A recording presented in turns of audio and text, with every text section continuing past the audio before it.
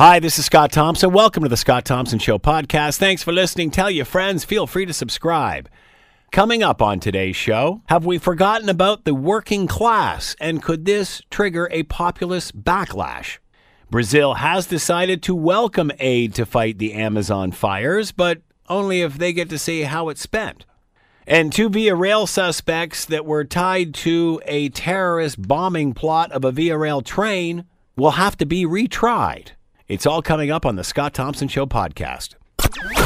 Today on the Scott Thompson Show on 900 CHML. All right, a report from the Macdonald-Laurier Institute written by a former Harper advisor says that the forgotten working class could trigger a populist backlash in the next election. Interesting points and something that we're going to take a look at. The National Post has an interesting column on this. Forgotten working class could trigger populist backlash in Canada.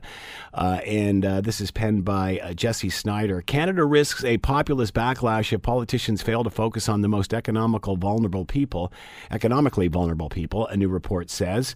The report by Sean Speer of the Macdonald-Laurier Institute, released Tuesday, argues that politicians across the political spectrum have broadly ignored pockets of working-class Canadians who have failed to thrive in an increasingly globalized and technological economy.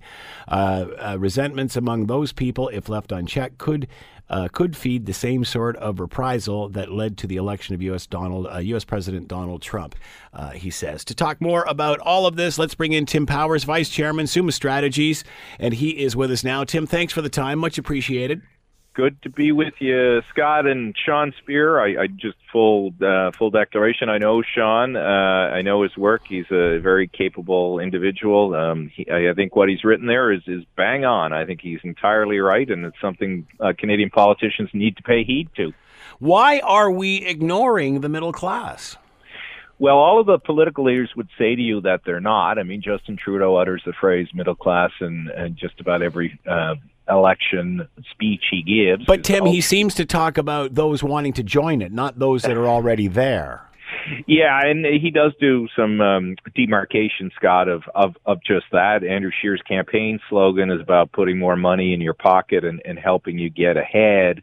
But I think there are pockets of dislocation, and they tend to be, as Sean alludes to, and you just read the piece from Jesse Snyder, in areas of industrial development that are not popular anymore or are in decline, in the places where the manufacturing sector or the commodity-based production in the West, certain parts of the East, rural regions that, used to have a plant here or a plant there and are now losing all of that. A lot of those people are angry. I mean, I'll give you one very quick story. I was in Fredericton, New Brunswick in May. That province had been strongly liberal. It flipped, as you know. They have a minority conservative government there. Right now, they have all liberal MPs there. Not one, but two taxi drivers on 2 different days told me about the impact they were feeling from the carbon tax, and then talked about how hard it was to make ends meet in that region. And that's a region that's heavily dependent on forestry and government. They're not alone. I hear that in so many places around this country. So this is real, this angst. What is your definition of populism? Is this a bad word? Oh, you and I have had this back and forth before. It can be a bad word if it's channeled the wrong way, if it's sort of a Bernier kind of populism. We probably covered the story of the billboards that were up, saying we shouldn't have any mass immigration. Well, just in that case, that to me is kind of racist, and that's a bad form. Maybe that's not populism, but it tries to channel people's angst. Canada needs immigrants as well to help inflate the Canadian economy. So I think populism comes in different forms and fashions. The unemployment rate is low. Is that an accurate gauge of what's happening?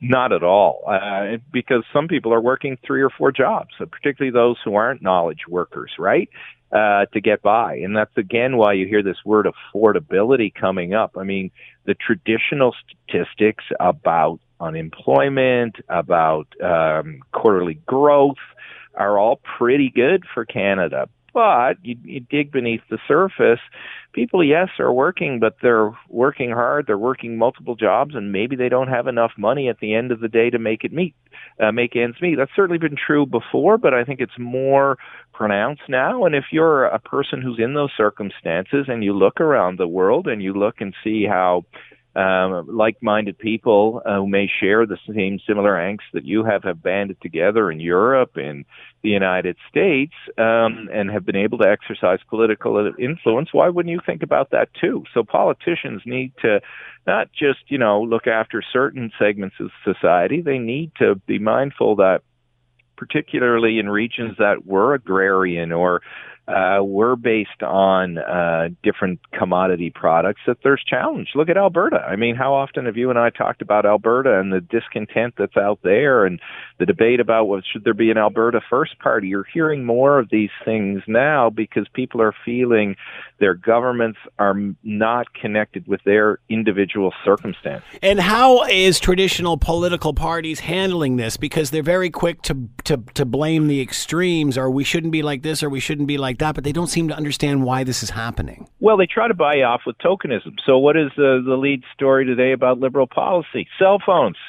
Scott, if Justin Trudeau wins, apparently we're going to have cheaper cell phone bills, right? You have Andrew Scheer last week talking about ending taxation on certain forms of maternity benefits. And, you're going to have a battle over what I call the trinkets and the baubles. Who can do more for these sorts of things? But do they really bring about systemic change? They may bring about some temporary relief. Certainly, look, all parties have offered when they've been in government or not, retraining initiatives, all of that's important and the like, but we're not having real discussions about how this dislocation is impacting people. And then we have politicians, and they're not just Americans or Europeans, Boris Johnson or Donald Trump, who are playing people off each other. We need leaders that need to talk to the honest truths about the problems that people are having out there. And then demography, like we have an aging population in lots of rural areas, and it's not replenishing itself, and that has a pronounced impact on affordability.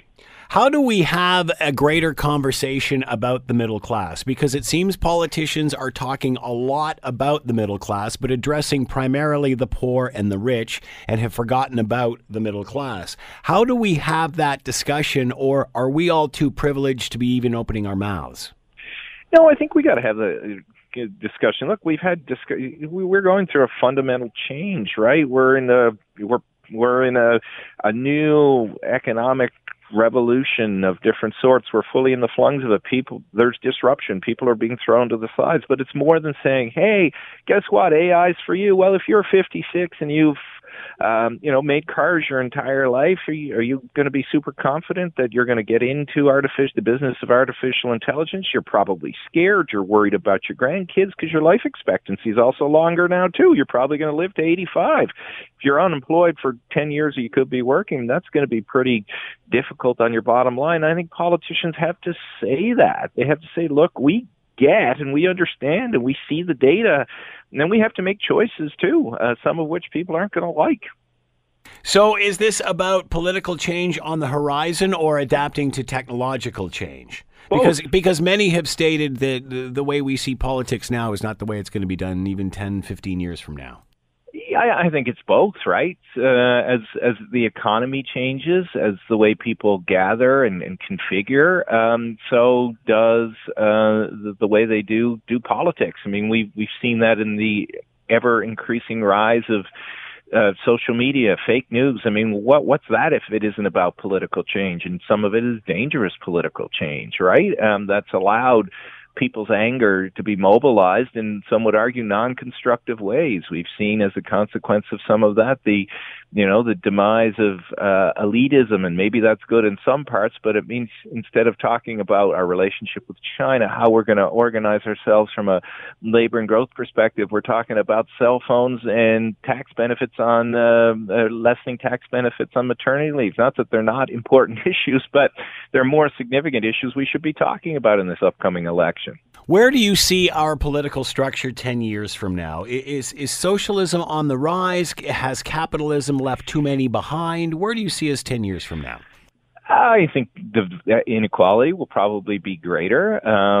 I think participation has the potential to rise, and if participation in the political process increases, and I think the ordering of things will change. I think as millennials begin to become the more dominant voting cohort, the policies that are interesting to them and important to them, like affordability, like climate change, have the potential to get the right attention that they want them to have, and that may shape the way we make choices and the choices that we make. I mean, parliamentary democracy has withstood all sorts of revolutions before. I think it will again. It's about relevancy, though. I think that's going to be the key issue on a go-forward basis. What's relevant? Why is it relevant? And how do you make decisions, and who's making those decisions? You said inequality greater. That's obviously not positive. And if we can predict that, why can't we do something about that? Because isn't that gap supposed to be shrinking? That was shrinking. That's what the modern era was all about. Yeah, lots of modern eras were supposed to be about that, weren't they? People weren't going to work in factories for hundreds of hours. And look, I think you're still going to have it growing, because I think what technology does to the economy is hyperinflates the ability of those who are masters of it to become more dominant. So unless the challenges with the educational system change, I mean, I'm in Ontario today, as are you. There's a big dust up over Ford's testing of teachers. Yeah. Whether that's good or bad, I don't know, but we need to change the educational systems, and there's so much politics around that. Anybody who dares do that gets pushed back. Let's touch on the Amazon very briefly. How much of that is being politicized right now? All of it. Yeah. It seems from a whole bunch of sides. I mean, you saw Trudeau and Macron basically embrace, and I'm being somewhat facetious here, but when they got to the G7 in Biarritz and they wanted to make the focus on that, take some of it away from Trump, that doesn't mean they're not committed to the issue. I think, criticisms of our Prime Minister Macron aside, it is an important issue, clearly. Yeah. You saw the Brazilian Prime Minister push back. Again, are the fires getting put out in the Amazon, or is it just all these politicians adding more oxygen to the BS that they often spew that enhances the fire of rhetoric and does nothing to change the circumstances in the Amazon? It was interesting. I had an expert on yesterday talking about the water bombers and how those are for giant fires that expand over large areas, not little pockets of fires here and there. So the whole water bomber thing was kind of a... Yeah, but I don't know about that. I mean, I'm not a water bomber expert. We used to do some work for Bombardier, who make water bombers, but I know enough coming from where I do that water bombers have been used in the East Coast and in the North to put out little pockets, right? Because they're in remote areas. I think you put out a fire as best you can. Sometimes you let it burn to the ground. Again, I'm not an expert. I'm surprised, Scott, you're allowed to talk to experts. They're not in vogue, Tim Powers has been with us. Hey, how was your rugby weekend? Oh, Scott, you guys did great. Hamilton supported us. We lost on the last play of the game, but it was a thrilling game for those who were there, and thank you for allowing me to talk about it. And we'll probably bring another game to Hamilton, and I will terrorize you again to put truthful news about the sport of rugby on the airwaves. Anytime. Tim Powers has been with us, Vice Chairman, Summa Strategies. Tim, thanks so much. Much appreciated. You're welcome, Scott. Bye. You're listening to the Scott Thompson Show podcast on 900 CHML. Talking about the situation in the Amazon, both political and environmental. Now we're getting word that Brazil says it is now willing to accept foreign aid to help fight the fires ravishing the Amazon, as long as it gets to decide how to use the money. Brazil's president earlier said his government would manage the problem on its own, saying that they'd handled the crisis that has attracted international criticism. Meanwhile, he is pushing ahead with plans to develop and farm protected indigenous reserves, which is illegal under current law. To talk more about all of this, Dr. Karen E. Hodges is with us, Professor, Conservation Ecology, University of British Columbia, Okanagan, and with us now. Karen, thanks for the time. Much appreciated. My pleasure. So Brazil has accepted, but under their conditions. What does that mean? Well, I think what it means is what any other country in the world would try to do. We all get bothered when other people step in and try telling us what we ought to do with our own business. So I'm very glad they're accepting international aid. The rainforests are critically important to the planet. but I completely understand their position about trying to manage their own internal affairs. Is this about then the rules governing the Amazon forest or actually putting the fire out? I guess my question is this a disaster or isn't it? That's a superb question. I think there's a lot of reason to be concerned about deforestation in the Amazon. I think that's a long-standing problem. It is much deeper than the fires we're witnessing this year. Fires make good copy, right? They're attractive to news media. Mm-hmm. But there's been politicians running for election. Oh, I know. Disasters catch attention. But this is a multi-decade pattern of people clearing rainforest, burning the slash piles, converting tropical rainforest into agricultural land or grazing land. And what's different about this year is the extent of that rapid deforestation, and then the fact that so many fires were set in such a short time frame. But this is a long-standing issue. So how does this compare to previous years? So it appears that it's been a free-for-all. So there's been many more fires set. Is that accurate? That's really tricky to discern. Right. So if we look just at the last 5 or 6 years, yes, it does appear that it's much more fires set this year than in those last few years. If we go back a decade, 2 decades, there are other years that also had many fires. The thing that I'm more interested in, though, is not the actual count of fires, because most of those will be really tiny. It's how much land is getting burned, right, and how much of that is actually burning into intact rainforest that hasn't been cleared. Those are going to be much more informative numbers for us. Why is this an issue now? Is it because Brazil has a president which seems to want to push forward with development, farming, etc.? I think that has captured the attention of the international community. I think, though, that tropical rainforest deforestation has been an issue for decades. Right. Whose responsibility is it to monitor this? Whose responsibility is it to set guidelines? That's a profound question about international governance. I think the world is grappling with that.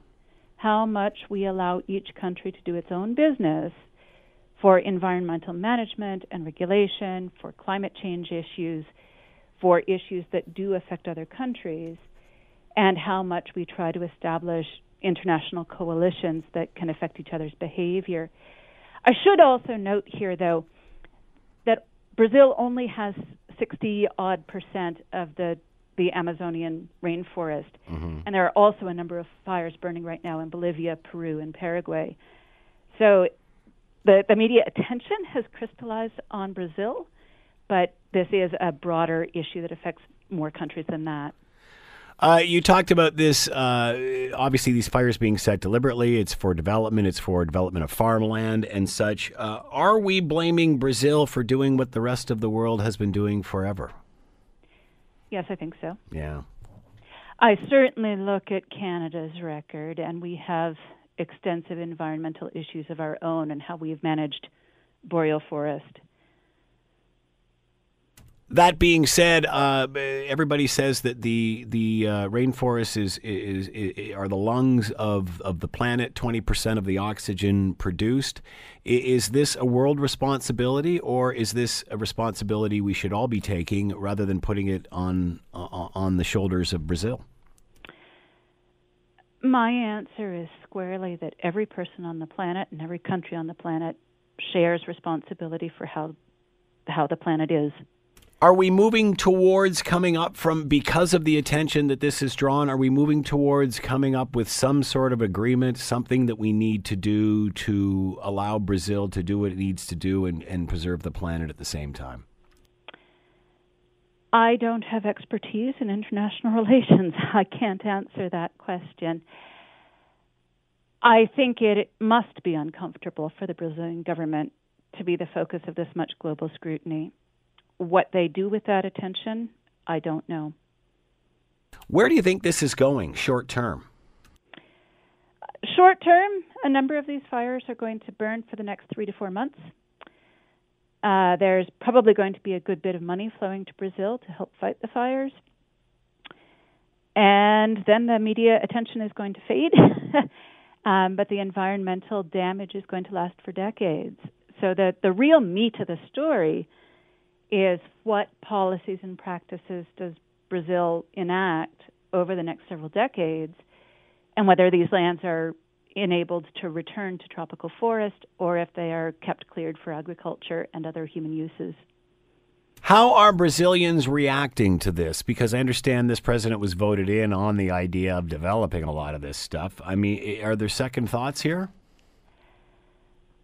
So I can tell you what I've been reading in the New York Times and other media sources. It certainly does seem like there are parts of the Brazilian society that are not impressed with what's been going on in the rainforest. It does seem like there's a conservative base that is interested in economic expansion, that are happier with the government. So I think this narrative actually could apply to any country. We're seeing this in the United States, we're seeing it in Canada, we're seeing it in different provinces. People have very different perspectives on how much environmental regulation we should have and how many of our resources we should put towards enforcing the regulations that we have. How long is it going to take for this deforestation? How long is it going to take the Amazon to recover from this? That depends entirely on what policies and practices Brazil puts in place. Some of this land might never recover if it gets converted permanently to agriculture or other human uses. Places that are left to regenerate naturally, that will depend on how big the fire was in any individual place, and then details about how many seeds are present and how quickly those individual plants can grow. We're looking, best case, for areas that are allowed to regenerate to forest, it will take multiple decades before we're back to intact, mature rainforest. You said this has been going on for a long time, and that's the real concern, is this consistently going on and even expanding. Is there a tipping point here? Is there a point where all of a sudden we can't recover from this? I know a lot of scientists who work in the region are deeply concerned about that. There is some evidence to suggest that some of these areas may not ever come back to mature canopy forest, but instead will turn towards savanna, so a mix of grassland shrub and then individual trees, because of that kind of tipping point. It's really tricky ecologically to identify where tipping points occur. It tends to be something that you identify in hindsight and say, oops, we just crossed one, rather than being really good at forecasting when they're coming. But I do know a lot of people are worried about that exact question. The fact that there seems to be a whole pile of smaller fires as opposed to when we see deforestation, for example, in forest fires in Canada and such, when they just take a whole swath out. Is that an advantage or disadvantage? I mean, is there a way to do this right? Is there a way to find a balance here? So we actually see a fairly similar pattern in Canada. Most of our fires are tiny, and we just never report on them or hear about them. So the broad-scale landscape alteration comes from the big fires, right? So you can have dozens and dozens of 1-hectare fires that don't do much to your landscape, but then a handful of fires that are 100,000 hectares, 400,000 hectares, those are the ones that really reset a region for a long time. We don't yet know how big the fires are in the Amazon. We don't have good mapping of that, and so it's really tricky to try to predict, are there going to be areas that are fundamentally altered, or how much is this just a really high nose count of tiny fires? Dr. Karen E. Hodges has been with us, Professor, Conservation Ecology, University of British Columbia, Okanagan. Karen, thanks so much for the time and insight. Much appreciated. Thank you for covering this important story. You're listening to the Scott Thompson Show podcast on 900 CHML. All right. Men found guilty in Villarreal terror plot will win a new trial over improper jury selection. To talk about all of this, Ross McLean is with us, crime specialist, security expert, rossmcleansecurity.com. He is with us now. Ross, thanks for the time. Much appreciated. Yeah, hi, Scott. Your thoughts on this? Let me just read you a little bit of the article here. The Ontario Appeals Court has thrown out the convictions of the two men sentenced to life over an alleged al-Qaeda-linked plot attacking a Toronto-bound passenger train. In a decision released earlier Tuesday, the court ordered a new trial for the two who were arrested by the RCMP in 2013, found guilty of terrorism 2015. The appeals court set aside their convictions in a unanimous ruling that said a legal error by the trial judge had deprived them of a preferred method for jury selection. Your thoughts on this, Ross? Yeah, it's a pretty complicated inside baseball. Boy, is it ever, eh? Oh, it is. But, I'll tell you what the real disappointment with this is we see this in so many cases where our justice system is so slow and so expensive, and it takes so long to get to resolution. Justice, delayed is justice denied in many ways, and particularly for the people of the country who want to see that we deal with these cases well. How does this sort of thing happen? Because some are not blaming the trial judge for this, saying that it's unclear exactly how this all works. Yeah, essentially, I'll try and simplify this, and when you're doing jury selection, remember we went through a lot of this where the government got involved in talking about who gets to select a jury and what's a jury of your peers. So we know there's been lots of discussion about jury selection. But essentially, my understanding is what happens, there's two sort of simplified ways you do the jury selection. One is with the whole pool of people sitting in the courtroom. You bring them up and you ask them questions to see if they're going to be disqualified, if you want to disqualify them or keep them. And the other is you bring everybody in, but you only bring the people into the courtroom who are the ones who are going to be questioned. So the other ones don't get to hear the questions per se, right? Sort of thing. So it's something along those lines where they're saying that the judge didn't allow him to pick one method or the other. Right. And in the appeal, this gets really inside baseball, the courts are saying at the time the judge did that, the judge's ruling was actually right. He was under no obligation, but post his decision on that, another ruling came down that said, no, you're supposed to do A, B, and C, which he didn't do because he wasn't required to at the time. So because of that, the courts have ordered a whole new trial for the both of them. Is there any reason to believe that after this jury selection process is changed and it's done, I guess, accordance to how it's supposed to be done, that the verdict will change here? Well, there was no mention by the courts that they felt that anything was done wrong during the trial or any problems like that for doing it. Don't forget, one of the defendants as well, too, was sort of claiming that he had a mental illness. He didn't want his own lawyer. He was trying to defend himself, and that was a bit of a real show, too, with that going on. So, I guess the question comes down to, you wonder with the courts, and I think some lawyers would be better to speak on this than I would, but quite often the courts have to decide that, yeah, there's errors, yeah, there's mistakes, but you know what?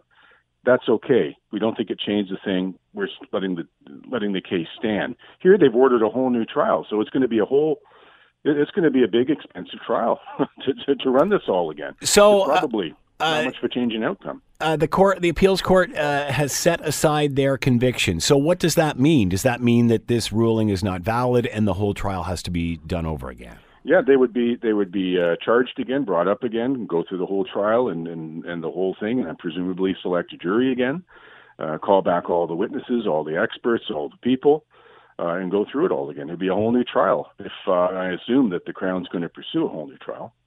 What about appealing this decision? Is that possible?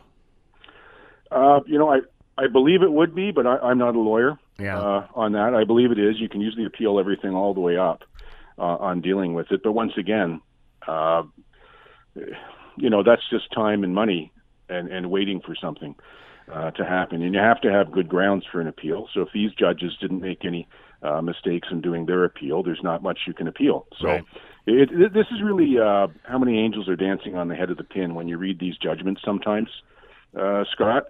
But I think what the people want to see is they want to see justice take place in a timely fashion, though. That's what people really want to see, and I don't know that this sort of supports that at all. Will you be surprised if this runs its course and the outcome is different? Well, maybe certain witnesses won't be available anymore. They've also had the ability to hear the evidence that was put out before, perhaps arrange different defenses, things like that. So there's always the possibility that things could be different. You have a different judge hear it, a different Crown prosecute it. I'll tell you, there's many times when people go into court these days, you're never sure if you're walking in with a royal flush or a pair. And what the answer is going to be, regardless of what cards you're holding. Ross McLean has been with us, crime specialist. Ross, as always, thank you so much for the time. Much appreciated. Thank you, Scott. You're listening to the Scott Thompson Show podcast on 900 CHML. All right, the Global News article says men found guilty in Via Rail terror plot win new trial over improper jury selection. The Ontario Appeals Court has thrown out convictions of 2 men sentenced to life over an alleged Al-Qaeda-linked plot to attack a Toronto-bound passenger train from New York. In a decision released Tuesday, the court ordered that a new trial for the 2 who were arrested by the RCMP in 2013 and found guilty of terrorism in 2015. The appeals court set aside their conviction in a unanimous ruling that said a legal error by the trial judge had deprived them of a preferred method for selecting a jury. What does that mean as far as the threat and this trial moving forward? Let's bring in Phil Gursky, President and CEO, Borealis Threat and Risk Consulting, and he is with us now. Phil, thanks for the time. Much appreciated. My pleasure, Scott. How are you today? I'm doing well. You? Very well, thank you. Your thoughts on how this case transpired? I mean, we were kind of shocked when we heard of this the first time. We're normally not involved in these sorts of things. This hit close to home. Your thoughts on how it transpired? Well, I got to be upfront with you, Scott. I was working at CSIS at this time, so as you can appreciate, I got to be careful with what I say. Even though I am retired, I can't talk about a lot of details. But this is actually an interesting time because it turns out there were 2 plots almost simultaneous in different parts of Canada. Of course, we had the plot on the Via Rail, which we'll talk about today. At the same time, we had a plot in Victoria by 2 people who were found guilty by jury and then on appeal were acquitted through entrapment. They wanted to blow up the Canada Day celebrations on Canada Day on the BC legislature grounds in July of 2013. So you're right in the sense that we are rather blessed here in Canada in that we do not have a lot of terrorist plots. But this was a particular time where we had 2 basically unfolding on different sides of the country simultaneously. And as it ends up, both seem to have been thrown out by appeal courts. So with this case in particular, is this likely to change the outcome of the case? These 2 were found guilty on terrorism charges. This situation is in regard to jury selection and I guess things that happened there that weren't done the way they were supposed to be done. Will that change the outcome of this trial, do you think? That's a really great question. And so when I heard this, I have to confess to you, I was quite disappointed. I worked on terrorism at CSIS for a long time, and here we had a successful jury conviction on terrorism charges. Nobody got hurt, nothing got blown up. So we did our jobs, and people went to jail. So my immediate reaction was, oh, this is not good. Now, I'm not going to tell you, Scott, I'm a legal expert. I've read the rationale about the jury selection. I kind of get it, but I don't really understand, the legal arguments behind this. I think what my fear at this point is that if they do have a new trial, the facts are now 6 years ago, more than 6 years ago. Are the eyewitnesses still there? Are the Crown witnesses still there? Are the people that can testify to gain another conviction, which I think was the correct ruling by the jury back in 2015?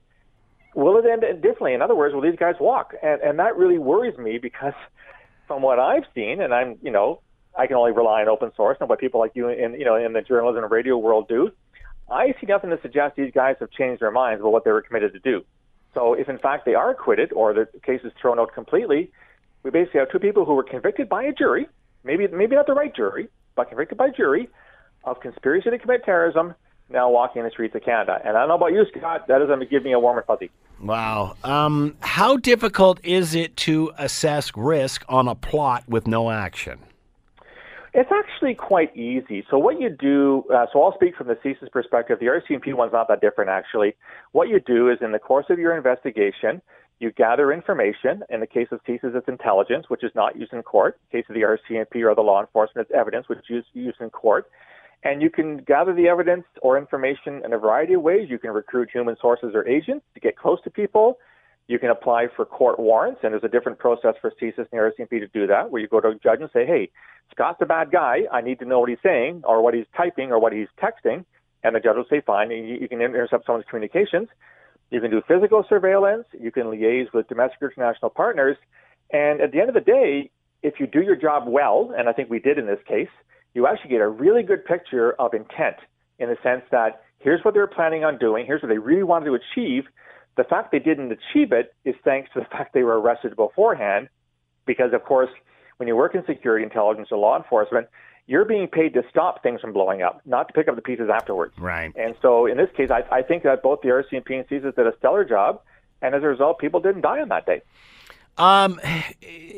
Even though when you're trying to bring all of this information to get some sort of conviction or at least the attention of officials, how do you bridge the gap before it looks like, or between it looks like these people are going to do something as opposed to on this day they're going to do it? Do you need that kind of confirmation? Well, another great question. You gotta stop asking these great questions. You're taxing my brain here. If I can go back to the Toronto 18 in 2006, so that's our most famous terrorist investigation. 18 people arrested. A whole bunch of people were being investigated. When they were arrested on June the 2nd, 2006, two of the guys were unloading 3 tons of fertilizer from a truck into a storage shed somewhere in Etobicoke, I believe.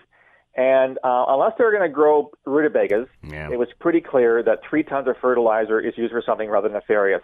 In that case, you kind of got them red-handed, I guess, or maybe in this case black-handed because of the fertilizer. Right. That makes it easy. In a case like this, all you've got to demonstrate is that beyond a reasonable doubt, these two characters, we knew that they had done surveillance. In fact, they were picked up by, I think, the security person walking down the train tracks near St. Catharines, which is generally not a good thing to do, from what my mom told me. Yeah. And so on the balance of probabilities, it's quite clear that they have that intent. And obviously, all you have to do is prove that to a judge or jury that, here's our evidence. This is what we think they were going to do.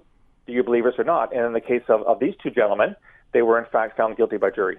How do we prevent this sort of mistrial, the conviction set aside from happening? Because it seems this judge at the time thought he made the right decision, and then later there was a subsequent case that overturned this or changed it. How do you stop that from happening? Yeah, I think there's a couple things at play here, Scott. My understanding, and again, I'm not a legal scholar, is that this difference between the types of jurors that were used to select other jurors was in a state of flux at the time within Canadian legal jurisprudence. So it's not clear to me the rules were very solid or very clear on what a judge should or shouldn't do. Mm-hmm. So in some ways it's kind of hindsight, right? Well, we do this now. Why didn't you do it then? Well, back then we weren't sure. So that's one thing. I think the other part is that the Crown, which is the prosecution in Canada, has to be really, really careful how they present their case. It has to be really solid. You have to bring forth the right evidence, the right witnesses, the right court experts to gain a conviction. I would argue, and I just put a blog out on this on my website last night, I think courts have to get educated on what terrorism is. Because I've seen a lot of cases where charges have been thrown out on what I think are very flimsy grounds because, and my conclusion as someone who worked in terrorism and has written a whole bunch of books on terrorism, I don't think courts get it. I don't think they understand what terrorism is. And my fear is what don't they get? They don't get the ideology. They don't get the fact that somebody like, so when Shahab Essegayer, he's one of the guys that was convicted in the Via plot. Right. He gets to court, he represents himself, he's ranting and raving in court, and everyone says about it, the guy's nuts. He's crazy. He can't represent himself. Therefore, this is a mental health issue. We have to take care of him instead of the situation. Well, yeah, but at the time I wrote, actually, he seems like he's mentally unbalanced. Everything he was saying was 100% consistent with Islamist or jihadi extremist ideology, which I've written about even when I was at CSIS and in my post-CSIS career. What sounds like, he's crazy is actually jihadi ideology. And if the court doesn't understand that, they dismiss it as a mentally unbalanced person. That's just one small example. I think, Scott, we're in a situation where, as I said, thankfully we don't see this stuff happen very often. We haven't had our 9/11 analogy. Yeah. It's happened in Barcelona, it's happened in London, it's happened in Berlin, it's happened in Paris, happened in Brussels. We haven't had ours yet. And I hate to reduce it to this. Maybe because we haven't seen it to that extent, people are a little complacent when it comes to terrorism. I would also add, Scott, that I think for some people there's an inherent bias against CSIS and the RCMP who, you guys see a terrorist behind every tree. And the case in Victoria of John Nuttall and Amanda Carodi, where the judge said they were entrapped, that undermines the RCMP's case, saying, well, you guys you're planting these ideas in people's heads. They're not there. Therefore, you're being too overzealous. Therefore, you guys aren't doing this right. Therefore, we're going to quit. So I think at a very fundamental level, there's a heck of a lot of education has to be done to judges, to juries, to courts to understand what is terrorist ideology. Because when you only see something once a decade, you don't understand it properly. How will this particular case change others moving forward, do you think? Well, I think this notion of how we select juries has already been kind of resolved. So the jury that was selected for this case was the wrong one. So I'm going to hope we've learned our lesson and won't do that again. It depends, I guess, when the next terrorist trial comes to the court. We've talked a lot, you and I, Scott, about foreign fighters, Canadians who've gone to join Islamic State and all this kind of stuff. When those start coming back, what will those trials look like? And will we get convictions? And we've talked, I think, ad nauseum, the difficulty collecting evidence in a war zone, reliability of witnesses, all that kind of thing. So I see this as a work in progress when it comes to terrorism trials in Canada. And my fear is, and this is a good fear to have in a sense, because we're not inundated with terrorist plots every week, like Afghanistan or Somalia or whatever, we're not going to have that kind of critical mass of cases to learn on. And as a result, we may find the same difficulties going forward because courts just don't know how to handle something they haven't seen to any great extent. Is this case solid enough for another conviction? How do you think the public would react if these two walked? They'll go ape, if they walk. Yeah. I mean, the Canadian public, Scott, is already beside themselves. I think, we talked about Jihadi Jack, I believe, a week ago or so. Mm-hmm. What happens with him? We've had the Omar Khadr payout. He was the son of a terrorist. He also was a terrorist. I think Canadians are getting fed up with our inability to do this properly. And I did read a piece about, do Canadian courts get this kind of thing? I don't know that we do. I sincerely hope that the evidence is still strong enough to get a second conviction. I guess legally is the wrong word, in keeping with proper sort of jurist and juridical techniques. I don't see why they shouldn't be convicted again, even if they, renounced their views and said they're sorry. Yeah. The fact remains in 2013. It'll be interesting to see how they present themselves in the second trial versus the first, if they learned anything. And I bet you will see a difference. Yeah. So Mr. Essigayer apparently still wants to represent himself, which is generally a bad idea in court. But to me, I don't care if they're Boy Scouts now. The fact remains in 2013, they had intent to derail a train and kill hundreds of people. You got to pay a price for that. And some might argue, well, they've been in jail since then, but who cares? They got life sentences. So I would hope that going forward, the case is strong enough and that a new jury selected upon apparently the right criteria returns the same verdict. Phil Gurski has been with us, President and CEO, Borealis Threat and Risk Consulting. Phil, as always, thanks for the time. Much appreciated. My pleasure, Scott. Thanks for calling. The Scott Thompson Show, weekdays from noon to 3 on 900 CHML. This is the Scott Thompson Podcast, available on Apple Podcast and Google Podcast or wherever you get yours. And don't forget to subscribe, rate, and review so you don't miss a thing. I'm Scott Thompson, and thanks for listening. For most of us, crime is something we see on the news. We never think it could happen to us until it does. Loved ones are gone, and for the survivors, the scars will never heal. I'm Nancy Hixt, a senior crime reporter for Global News. And on this season of Crime Beat, I'll take you inside some of the most serious crime stories I've covered. Season 6 of Crime Beat is available now on Spotify, Apple Podcasts, Amazon Music, and all podcast platforms.